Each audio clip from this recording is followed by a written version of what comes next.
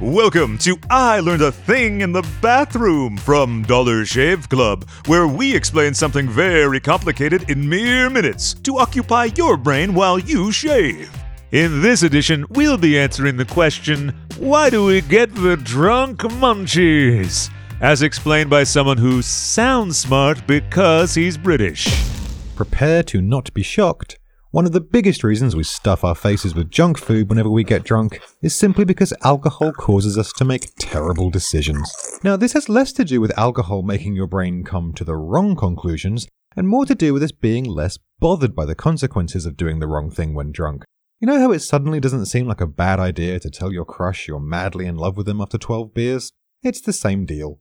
While we'd normally consider the ramifications of ordering 3 extra large meat pizzas, when we're soaked in booze at 2 a.m, we just don't care that much. So that's it? We eat too much when we're drunk because we don't care what it does to us? That's a lot of it, but recent research suggests there's also a more insidious biochemical reaction going on. Drinking alcohol or eating fatty foods causes the production of a brain chemical called galanin. The effect of this chemical is to make you crave more booze or fatty foods, leaving you stuck in a sort of feedback loop of self-abuse. But how come I only want all the food after I've had the booze and not at the same time?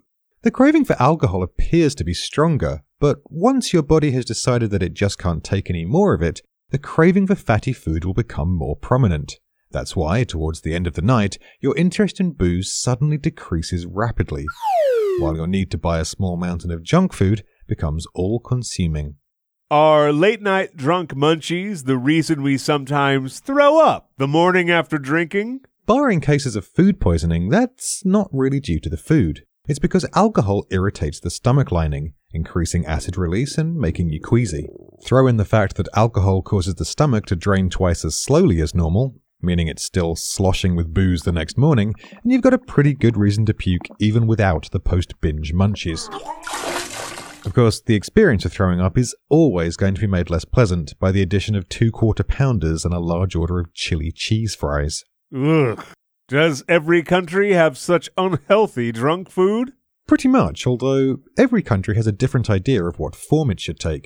In England, for example, it's traditional to eat either doner kebabs, which are like gyros, or Indian curry when drunk, either of which makes for a pretty explosive morning after bathroom experience.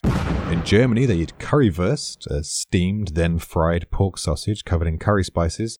In Australia, it's meat pies, and in Canada, it's a heavenly mess of French fries, cheese curds, and gravy known as poutine. In the Philippines, meanwhile, the drunk food of choice is called sisig, which is a mixture of pig's head and liver with citrus fruits and chili.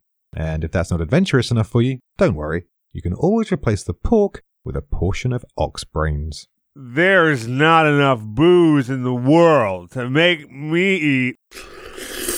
Oh, hey, this is actually pretty good. Tune in next time for more I Learned a Thing in the Bathroom. And in the meantime, head to dollarshaveclub.com for more podcasts and a big old pile of grooming products.